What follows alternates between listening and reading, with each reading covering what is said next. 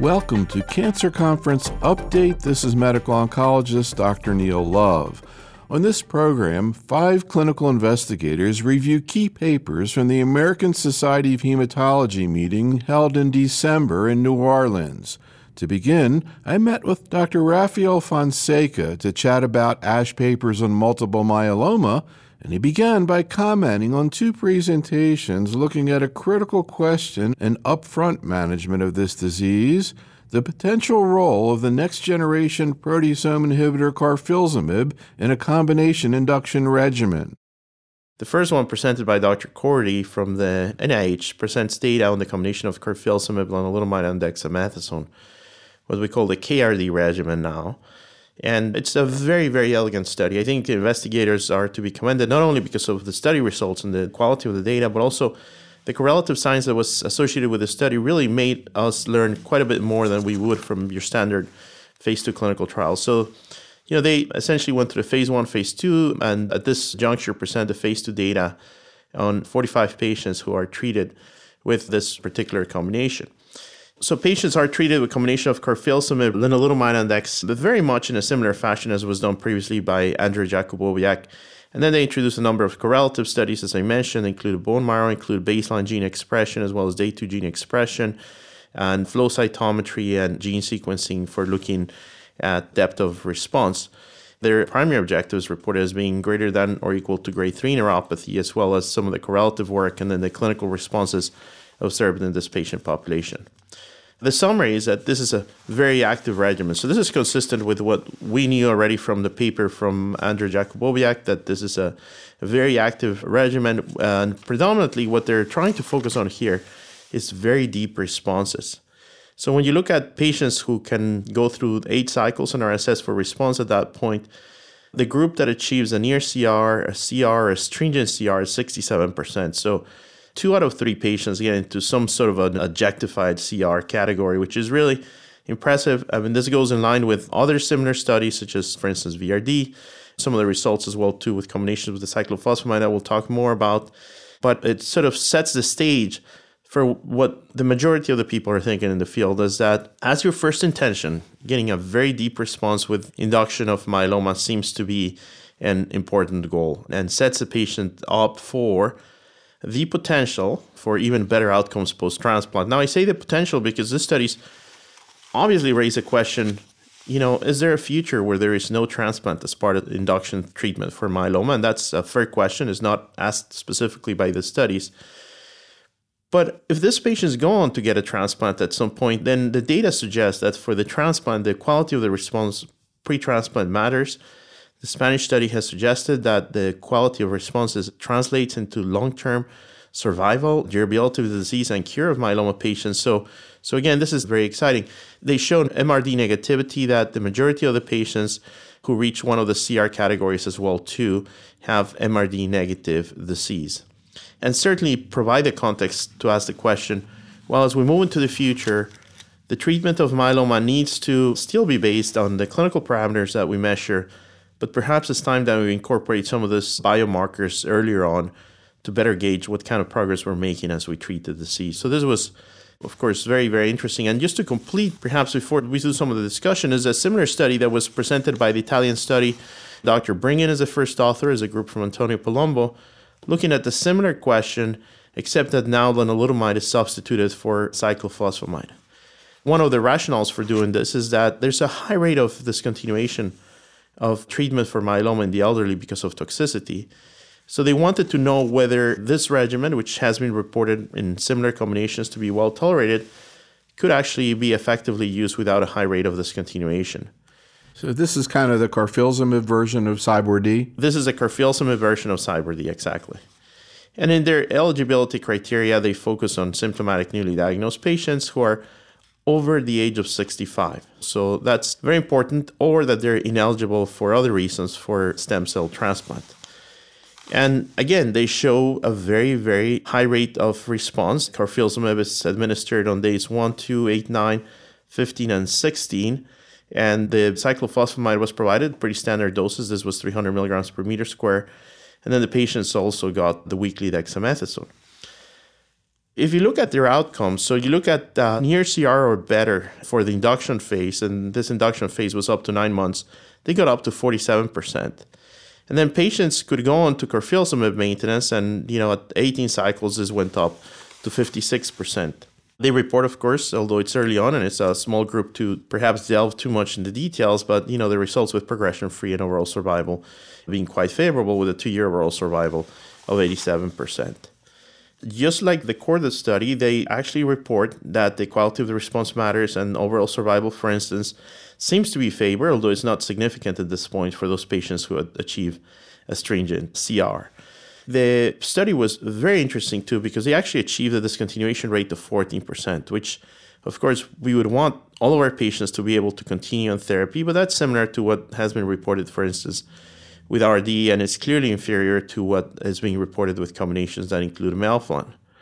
So similar lessons here, depth of response matters, the regimen is well tolerated, and I'm sure we'll see more of the studies come into the future.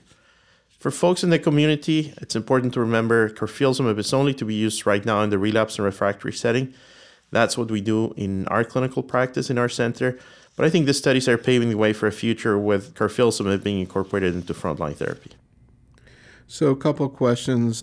Globally, did these two studies add anything in terms of understanding better toxicities? And I don't see that much in their slides about cardiovascular and respiratory toxicity, which I'm still kind of trying to figure out in my own mind. They had like a few cases that they don't really talk too much about it. Where do we stand right now in understanding what the risk is there? That's an excellent question, Neil. They really don't go into the detail of that here, and it's something we need to understand better. I think people are understanding that there's a component of this that has to do with the previous form of administration as well as hydration, but also we need to continue to tease out whether there's some specific toxicity, either coronary as well as the possibility of failure associated with this. That was really not addressed in this clinical trials.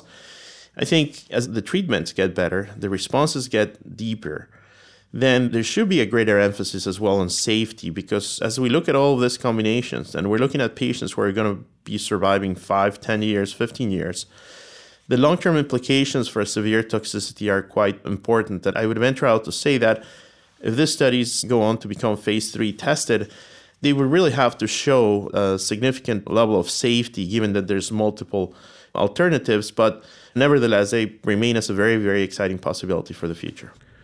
Right now, in terms of the way you look at this in the relapse refractory setting, of course, it's a little bit different overall clinically. But do you have any concerns or thoughts about cardiovascular toxicity? And in a patient with a cardiac history, do you think twice about carfilzomib? It's a great question, and all the answers are relatively subjective. Actually, we were having an email exchange about this yesterday with my colleagues. Some of them have seen examples of toxicities that clearly suggest there might be a link.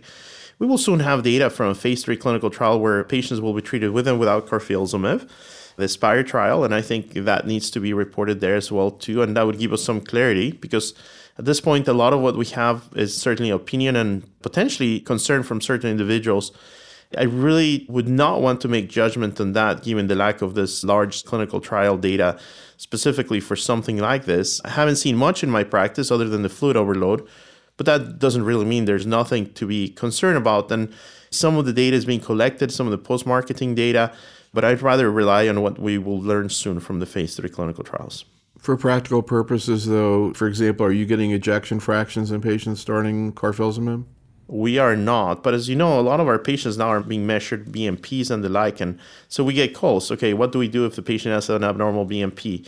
And that, again, still remains a bit in the art of medicine. We're trying to make individual determinations, but I really fall short of having some blanket statements on how to go about this for the doctors in the community, other than just following common sense. If you have a patient who has severely decompensated cardiac disease, I guess one might want to be extra careful in that particular patient, or a patient who has a picture reminiscent of severe coronary artery disease. On the other hand, merely abnormal markers without symptoms would clearly not sway me away from treating the patient if indeed carfilzomib was an indicated next line of therapy. So one final question. I think it's pretty clear from everything that's out on carfilzomib, including these two studies, that you certainly do not see very much peripheral neuropathy. Correct. It seems to be relatively safe. It'd be hard to believe that it would be significantly less efficacious than bortezomib-containing regimens. I mean, do we really need phase 3 studies in this kind of situation? That's an excellent question. I've been a very strong proponent that there's situations where we don't need phase 3 clinical trials. So I'll use the example of pomalidomide, which we're going to talk a little bit more. I don't think pomalidomide really needed a phase 3 to be approved. Now, whether there is enough compelling data at this point to say, well, we know that carfilzomib is ready for prime time and we should be pushing for this being used up front, I think it's still very much a matter of opinion. You're going to find certain elements in the community who will be very vocal proponents for this. But I would find very reasonable voices saying, listen, we have a regimen that is much better tolerated now with subcutaneous and weekly administration of the drug. And in fact, at some point in the future, soon to be cheaper as well, too. So I think all of those factors are going to play into how we choose for this regimen. Now, if you take exclusively patient safety, one might say, well, we have 2 studies plus the Jacoboviak study that show that peripheral neuropathy is not an issue. Why don't we do this just on those grounds alone, given that they have comparable response rates? I think if we did a large phase 3 randomized trial, which, hasn't been done yet, it's something that may shed some light, but I would imagine that the responses are going to be quite similar. And if there are any differences, they're not going to be of such magnitude that is necessarily going to be practice changing. Of course, that's just, prediction, don't have that data. But it's a tough question. I don't have the right answer. The other thing is, am I correct in saying that there's really no phase 3 of RVD? That's correct. That is correct. So there's ongoing phase 3 clinical trials. And that question is always tricky because you also have to get into the nuances because even though there might be phase 3s, the question is phase 3 comparing RVD to what? So we know, of course, we're going to have that to the transplant. And for instance, we have a phase 3 for RD, but really the question in the RD was RD low versus high dose dexamethasone. So it's a specific question that's been addressed in the phase 3. And of course, as we like the topics, we like the regimens, we may shield behind the whole thing of saying, well, we have a phase 3, or we may sort of discredit something else by saying there's not phase 3 clinical trial data. But I think that gets to be really, really nuanced. I think we know that these are safe regimens. If in a world where we didn't have issues with the insurance coverage, I think a lot of people would be willing to use carfilzomib as frontline therapy. So I'm curious about your thoughts, talking about sub-Q bortezomib, but we're also looking at the possibility of an oral proteasome inhibitor. At ASH, Paul Richardson presented more data looking at the oral agent ixazomib, MLN 9708, combined with lenalidomide and dexamethasone, kind of the RVD, but with the oral proteasome inhibitor. Right. And actually, I was just going to bring it into our previous conversation because it really threads naturally into that. The challenge that carfilzomib still has and needs to be solved, and hopefully will be solved soon right now, is the convenience for the schedule. On the other end of the spectrum, we have the study of ixazomib. So 9708, which is ixazomib citrate, it gets hydrolyzed to 2238, which is a ixazomib molecule. Well, it's been proven to have evidence of anti-tumor activity in myeloma, and obviously you get the best feel for comparison when you do this also in patients who have newly diagnosed multiple myeloma. And that's a study that was presented here by Paul Richardson and colleagues for this particular combination. So this is the oral RVD. And needless to say, this is very convenient. This is something that if it has similar efficacy, I don't necessarily think that this needs to be better in efficacy, but it has similar efficacy and it would have a good toxicity profile, could easily displace other regimens because of the fact that we can treat patients completely on an oral basis. A lot of issues, of course, behind that with regards to oral parity and coverage for oral medications. That notwithstanding, this is a very convenient regimen, and it's one that could be used at multiple age groups. So they treated patients with ixazomib. Ixazomib was provided on days 1, 4, 8, and 11. So it was twice per week. And this is important to note because similar parallel studies where this has been used on a weekly basis, ixazomib, have shown significant lower rate of peripheral neuropathy. But this study in and of itself is important if we focus on the response because it provides response rates that are pretty similar to what you see with some of the other triplets up front. And we'll go more into the details about this. Patients were treated with lenalidomide on 25 milligrams on days 1 through 14, and then they got dexamethasone on days 1, 2, 4, 5, 8, 9, and 11, and 12. At the recommended phase 2 dose, 57 patients were treated, and baseline distribution for these patients was quite what you would expect in this particular patient population. So patients could also have stem cell mobilization. Obviously, there's potential transplant candidates in this cohort. But when you look at the preliminary response data, so at the recommended phase 2 dose, there's 56 patients the overall response rate was 95%. Now, when we start making differences between VGPR, NCR, CR, and stringent CR, that's where our discussion is going to be over the next several years. So in this particular case, if you join CR plus very good PR, you have a 75% response rate. That's 42 out of 53 patients. If you look at CR, it's 27, stringent CR is 21 out of those 27, and another 9 a near CR. And then there's for VGPR, of course, that's 48% of patients. So one potentially could argue, and I don't think it really would be a fair thing, but one could potentially argue saying, well, I want to look at depth of response. I'd like to have the CR category be higher. There's slight enrichment for the VGPR. I think in this clinical trials, it's hard to try to make those comparisons. I would just say that VGPR are better of 75%. It's a pretty impressive response rate for this age group. And again, this is something that could be used across the board. So one could envision that the future of myeloma, instead of starting with that upfront dichotomy of transplant versus not, and assuming that transplant plays a role in the future, could go with a triplet like this that is oral. You start as the patient gets better, then you reassess whether they're transplant candidates and the patient's willingness to be transplant candidates. And then there's a separation down the line, be that at 4, 8 cycles, perhaps 2 years, where some patients will go on to transplant, some patients will continue with some form of maintenance. So this is, of course, interesting. And just like was done in the Cordis study, they started looking at MRD, and for the most part, patients who achieve one of the stringent CRs or CRs, in this particular case of the patients in that category, 12 patients, 9 of them are MRD negative, 1 was unevaluable, and 2 patients were positive. So there's a small subset of patients that still has evidence of a clone there in the background, patients for which obviously we need to be mindful of for potential recurrence. All grades peripheral neuropathy was reported in 30 out of 57 patients, so they came out at 53%. Again, this is something that is best assessed with the weekly administration where the rate is lower. But the take-home message that I have from this is that, in fact, oral proteasomes will be soon around the corner in clinical practice. Now, this is important, as I mentioned, for the practicalities of treating myeloma patients overall. One looks at the CR data. The majority of patients are not transplant candidates, patients that may have a hard time getting to their treatment center.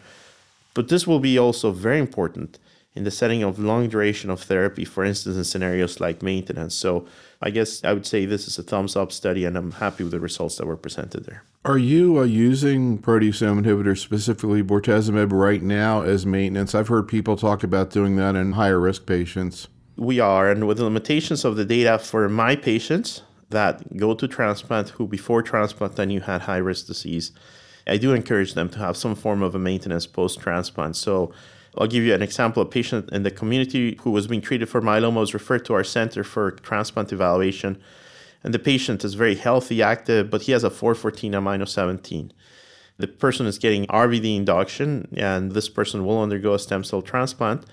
And my discussion with the patient was that risk stratification, one of the major uses right now that we have, is the post-transplant period. And that patient, I have made the recommendation that we continue with some form of an RVD or an RVD-like regimen as soon as he recovers from the procedure. There are a couple of papers about, you mentioned pomalidomide, that I wanted to ask you about. One, 690, looking at the logical combination of pomalidomide and carfilzomib with dexamethasone. And then also some more data in abstract 408, the final analysis of the paper. I guess it was presented last year, the phase 3 study of pomalidomide and low-dose dex versus high-dose dex. Sure. Well, this is interesting data because we're seeing patients in our clinics who have been exposed to all of the active agents, and they come for a second opinion, and there's a lot of empirical recommendations that are being made, and I'm happy to know at least we have some data that supports what it's being done. There's this, I would call it community knowledge or sort of culture now that if something fails, you can combine it and sometimes you'll get responses. And there's multiple anecdotes for that. More often than not, the responses are short-lived and certainly not all patients respond. So what about combining the 2 most recent agents, pomalidomide and carfilzomib for these patients? Now, this study is important because as stated, patients had to be refractory to prior lenalidomide and had to be relapsed or refractory to their most recent therapy. And of course, these patients in the phase 2 had to be both pomalidomide and carfilzomib naive. Now, for background, we know that pomalidomide can help patients who are lenalidomide refractory, although of course the number is lower than if the patient is lenalidomide naive.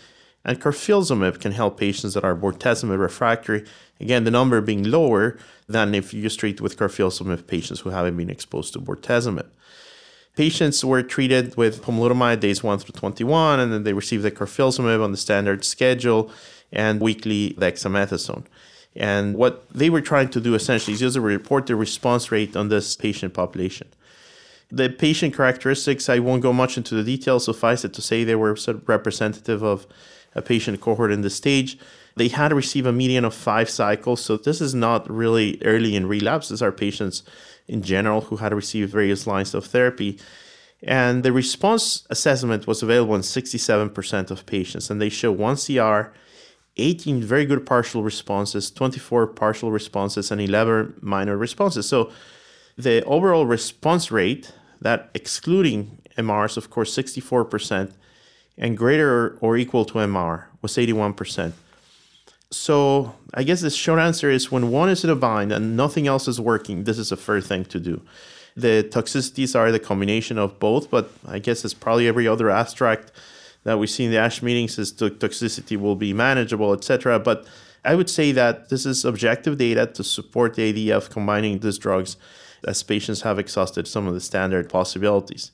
Number one. Number two is pomalidomide is a very active agent in myeloma, and certainly there's still further possibility of moving pomalidomide further up front in the overall strategy for the treatment of myeloma. And since we were previously talking about carfilzomib doing that as well, I think in the context of other clinical trials, this could be done. Of course, there's a lot of logistic complications of why this would be a good idea or not, but I think I was really encouraged to see the response rates that were reported. In a similar study, maybe I should make a pause there because the other ones are going to be single agent. So, what about the 2 papers looking at pomalidomide alone? The 2 papers also very interesting is MM003, and then the paper that was presented by Xavier Zelalou from France looking at the combination of pomalidomide as treatment for patients who have relapsed and refractory disease in combination with low dose of dexamethasone. Both of the studies try to ask the question of whether cytogenetics matter and what's the effect of high-risk cytogenetic markers in this patient population. And it's a very important question, but before delving into the details, I think some general comments are important regarding risk stratification in relapse and refractory myeloma. Patients who have a high-risk genetic marker but who are able to receive a 5th or a 6th line of therapy are patients who, by definition, will have the less bad, if you may, of the high-risk genetic subtypes. And that's just proven by the fact that these patients have been able to respond to 4, 5, or 6 prior lines of therapy. So I do take the results of high-risk genetic markers down the line with a bit of a grain of salt. It is gratifying to know that in a patient population where you have high-risk markers, you can improve their outcomes, and some of the studies do show perhaps that there might be a little bit of benefit. But the reality is I think the validity of high-risk markers is greater when you're using that in the upfront setting.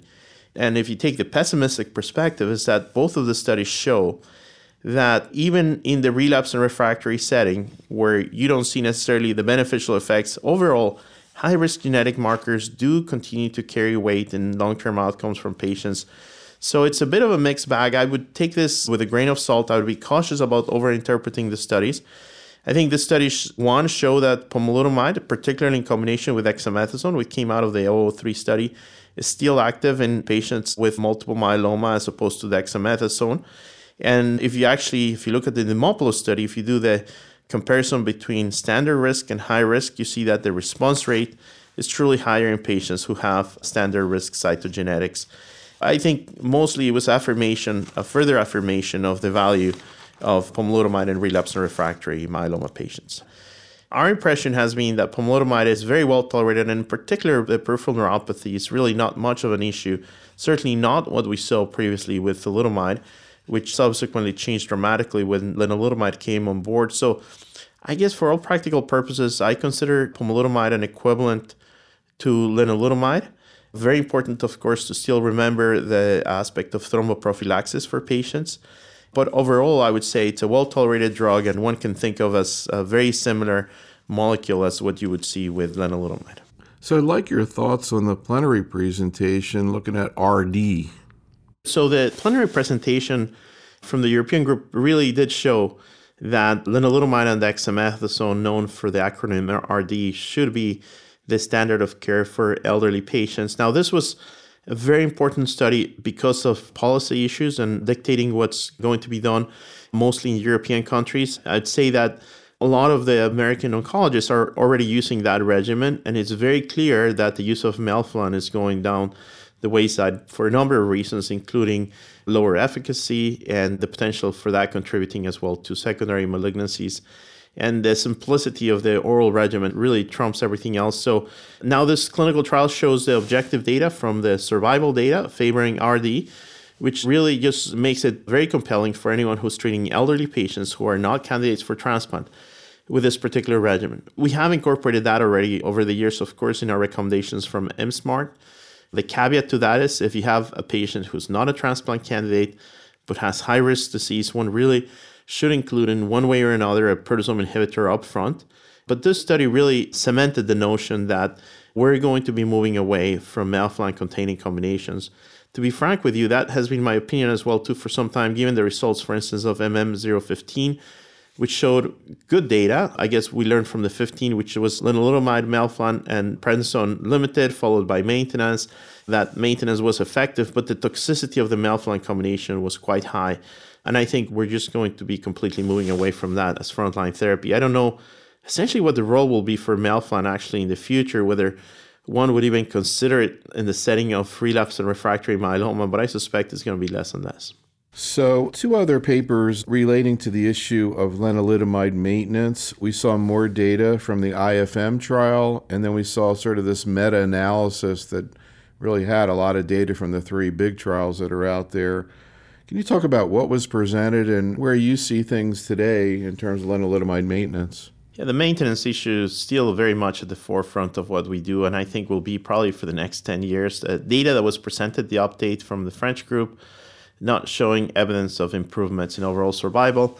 The meta-analysis sort of pointing in the other direction. I think, in my mind, and this is only my opinion because we don't have the long-term follow-up, that with time, maintenance will be proven to be effective in general for myeloma.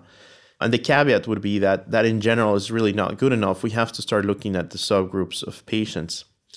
There is some data, of course, as we discussed before. If you first stratify by high risk, most patients with high-risk disease should get maintenance, but not with lenalidomide alone, and perhaps they might not even need lenalidomide, but I would say something like RBD would be good, if not certainly a proteasome inhibitor, and that's supported by the European trials. For the patients who don't have high-risk disease, a few years back, we used to stratify based on tumor burden. And the logic was that the greater the tumor burden, the more sense it made. Well, it turns out that some of these trials for maintenance show that perhaps some of the best effect is seen in patients who have low tumor burden. So question number one is, can we select based on tumor burden alone? And the answer is we really have conflicting sort of bits of information and logic on how one goes about making this particular recommendation. The second one, of course, is duration of therapy. I mean, if you look across the board in oncology, almost every single disease, we're seeing that longer duration of therapy is better. We've seen that in lung cancer. The data now, it's coming out in breast cancer. And it just makes sense that you do have a long-term risk with small clones of cells ultimately emerging from the suppressive effect of therapy. So whether we should do 2 years versus 5 years versus sort of an indefinite fashion is still a question up for debate. I actually get down to all these details with my patients as we discuss the post-transplant setting in those who are standard risk disease. And I do bring patient preference also into the discussion. I try to use the right word. I think in time, maintenance will prove to be beneficial for many patients, perhaps a good subset of the standard risk when it comes down to lenalidomide, but it's hard to be quite dogmatic about this right now. So one thing I was curious about in terms of your thoughts, and that was, I believe there are 3 major phase 3 randomized trials of len maintenance. The French study, which again, they presented data. They're the only one of the 3 not showing a survival benefit. You have the US CALGB trial and the Italian study that both showed a survival benefit. But one thing I wasn't aware of was that in the French study, they actually got in the non-maintenance arm consolidation. I think it was for a couple of months with lenalidomide after transplant. And then they also stopped treatment at 2 years, whereas the other studies kept going until progression. Do you think this is the reason they didn't see a survival benefit? I mean, it could be, and that has been discussed by our group as well, too, as to how the specific study design matters. And also the interesting part is that the likelihood that someone would get a similar therapy down the line. I think that's now different because lenalidomide is widely available. But all of that is probably just speculation at this point. We don't really know for sure. We've seen that patients who are treated with lenalidomide, for instance, up front, be that in the setting of RD or the setting of studies such as the BIRD study from Dr. Niedzwiecki, over time, it seems to make sense to keep them going on treatment. And the question is, why is that so fundamentally different in the setting of some residual disease post-transplant? For patients that I treat up front with lenalidomide, I actually continue them indefinitely until the time that either they can't tolerate the medication anymore or they have evidence of disease progression. And with that strategy, and I know this is not unique to us, other centers have shown as well too, patients going out to 8 and 10 years when they have active disease up front. So clearly the only factor that has interfered in clonal control has been long-term administration of lenalidomide. So, of course, there's a lot of interest in daratumumab, an anti-CD38 monoclonal antibody. But at ASH, we saw some data on another one, SAR 650984.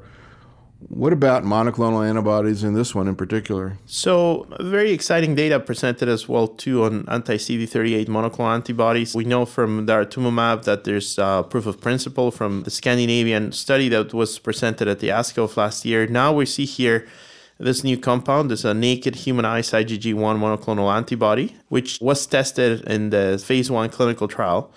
The objective, of course, is to determine maximum tolerated dose. And because of some of the limitations for preclinical development, a lot of this went from very low doses and took some time to escalate the doses to what were thought to be clinically meaningful. And of course, wanted to look at secondary objectives that include among them, of course, disease response, because we already know that seen with daratumumab. This, as any biologic, of course, one has to monitor carefully for infusional reactions. This was given as infusion once a week or every 2 weeks. There were 2 options for patients with specific CD38 positive hematologic malignancies. And then what were presented here as well too is the results that have been developed for patients with lymphoma, CLL, and 27 patients with multiple myeloma. As a reminder, I think it's important to note that CD38, while it's expressed in a number of hematologic malignancies, is really a prime target in myeloma because essentially all myeloma patients express CD38. Even though, in the literature you'll find ranges of 80 to 100%, really the majority of myeloma patients have CD38 expression. In fact, it's part of our standard clinical measurement for the disease when people do flow cytometry. So in this particular clinical trial, 39 patients were treated. And then there were 34 myeloma patients. The median number of prior therapies for them was 6 with a range of 2 to 14. When one goes towards the dosing and what prior regimens had been used early on at 0.3 milligrams per kilogram, all patients had received lenalidomide and bortezomib. And then as we get higher up at 10 milligrams or greater, about 2/3 of patients had received carfilzomib and pomalidomide. The drug is actually very well tolerated, and in general, infusional reactions were not a major limitation for further conduct of the clinical trial. Now, I don't think it will be a problem for further development of the drug. Again, in about half of patients, and there's clear evidence of anti-tumor response. So half of patients or so had a reduction in their monoclonal protein. And again, this is difficult to completely measure right now because of this escalation in the phase 1 portion. If you look at patients only who got 10 milligrams or greater, the overall response rate is reported as 30%, and the clinical benefit response, including minor responses, goes up to 38%, close to 40%. So this is, again, objective evidence of a monoclonal having direct anti-myeloma effect. And I'd venture to say this probably is one of the most interesting and important molecules for future myeloma therapy because of a number of reasons. Obviously, it's a completely different class of drug. It's a biologic that it's associated with an immune response to the myeloma cells. But it also has the potential, which we've discussed at multiple groups, that if you actually add things such as monoclonals, perhaps that would help us as well, too, with high-risk disease, given that it's not necessarily associated with intrinsic biology of the nucleus. So I'm thinking that this is going to move quite fast in development. It's going to move through other phase 2 and phase 3 clinical trials. It clearly needs to be tested up front because this may be the path to have finally something like a myeloma R-CHOP. So let's finish out with Waldenstrom's. There were a couple of papers there I wanted to ask you about. One, 757, looking at carfilzomib, rituximab, and dexamethasone, and another looking at something we've been hearing lots about in B-cell cancers and CLL, the Bruton's tyrosine kinase inhibitor, ibrutinib. So carfilzomib, rituximab, and dexamethasone was presented also as a combination by the group from Dr. Trio and from the Dana-Farber as a way to use proteasome inhibitors in patients with Waldenstrom's. This is a very relevant question because the thought has been that while bortezomib is very active in Waldenstrom's, particularly in combination, it is limited perhaps more so than in myeloma because of peripheral neuropathy. In general, with the monoclonal proteins, IgM monoclonal proteins have been associated with a greater rate of peripheral neuropathy baseline. So the addition of neurotoxic agents is obviously problematic. And given the experience with carfilzomib in the setting of myeloma patients, this is something that is exciting. Rituximab, of course, is positioned as part of the standard therapy for Waldenstrom's, as well as dexamethasone, which is commonly used in combination.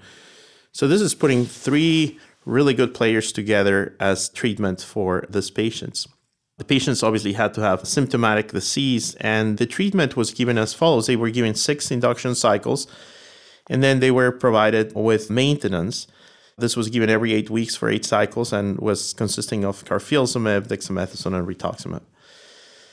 Because of the possibility of flare, and this has been previously reported, of course, with rituximab single agent, patients who had a significant elevation of the IgM, so this was defined at greater than 4,000, which is important in the community because these patients can be tipped into hyperviscosity if they receive rituximab. So these patients underwent plasmapheresis, and they were given the usual prophylaxis, which again, I'll make a practical point for folks in the community. Patients were all given acyclovir. And we say this over and over again, but acyclovir is important in patients who get proteasome inhibitors because of the very significant risk that exists for herpes zoster associated with administration of these drugs. They use a response criteria that is used by the International WM Working Group. And what they were able to see is 81% response rate. So there's one patient who had a complete response, 8 very good partial responses, 12 PRs, and 4 minor responses. And the patients seem to be tolerating well the combination. The time to response is very typical to what's seen in Waldenstrom's clinical trials, a little bit slower than what you see in myeloma. It's 2.1 months. But there were no grade 2 or greater peripheral neuropathy, which is very important. Again, this is a patient population that is very sensitive to any neurotoxic effect of drugs. So again, as carfilzomib continues to be positioned in the various stages of the treatment for myeloma, Waldenstrom is a natural extension of this. The problem that plagues Waldenstrom is that it's a rare enough disease that almost no one runs clinical trials for registration for these drugs. So they've always had to work around things such as insurance coverage and the like, because essentially almost everything that is done in Waldenstrom, or everything that's done in Waldenstrom pretty much is done as an off-label. So I think there's perhaps more freedom, but there's also greater challenges in how one integrates some of these new drugs for the treatment of patients with this disease. What about other agents in Waldenstrom's, particularly the Bruton tyrosine kinase inhibitor just approved in CLL, ibrutinib? This is truly bench to bedside. As we know, the group from the Dana-Farber using genome sequencing described this mutation, MYD88, in virtually all patients with Waldenstrom's.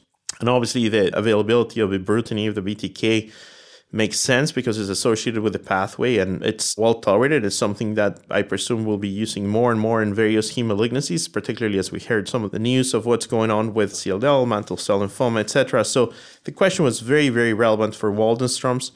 And the experience has been, again, in other disease stages, that it's a good tolerated molecule. They reported on 63 patients, of which 17 were considered as having refractory disease. And essentially what they showed is that patients actually had a significant evidence of anti-tumor activity from the ibrutinib. So with a reported median follow-up of 6 cycles, this was 2 to 15, the overall response rate, the best overall response rate was 81%. So this is, again, I'm running out of adjectives, but it's clear data that this drug will be effective in Waldenstrom's. Deep responses, 4 very good partial responses, 32 partial responses. So if you only look at PR or better, it was 57% of patients. These are kind of like lymphoma kind of numbers. This is what we're seeing in CLL, and particularly in CLL, but also in certain lymphomas, just really major benefits and not a whole lot of toxicity. That is very true. And I think this could very quickly displace most, potentially in time, all of the treatments that we use as frontline for Waldenström's, because there's high level of activity, there's convenience, and seems to be very manageable with regards to toxicity. So I think this study will be seminal in that it will prove that this was a good thing to pursue in Waldenström's. Obviously, it has been tested more in the relapse and refractory setting, but with this toxicity profile and tolerability, I think studies for larger populations of upfront patients are clearly needed.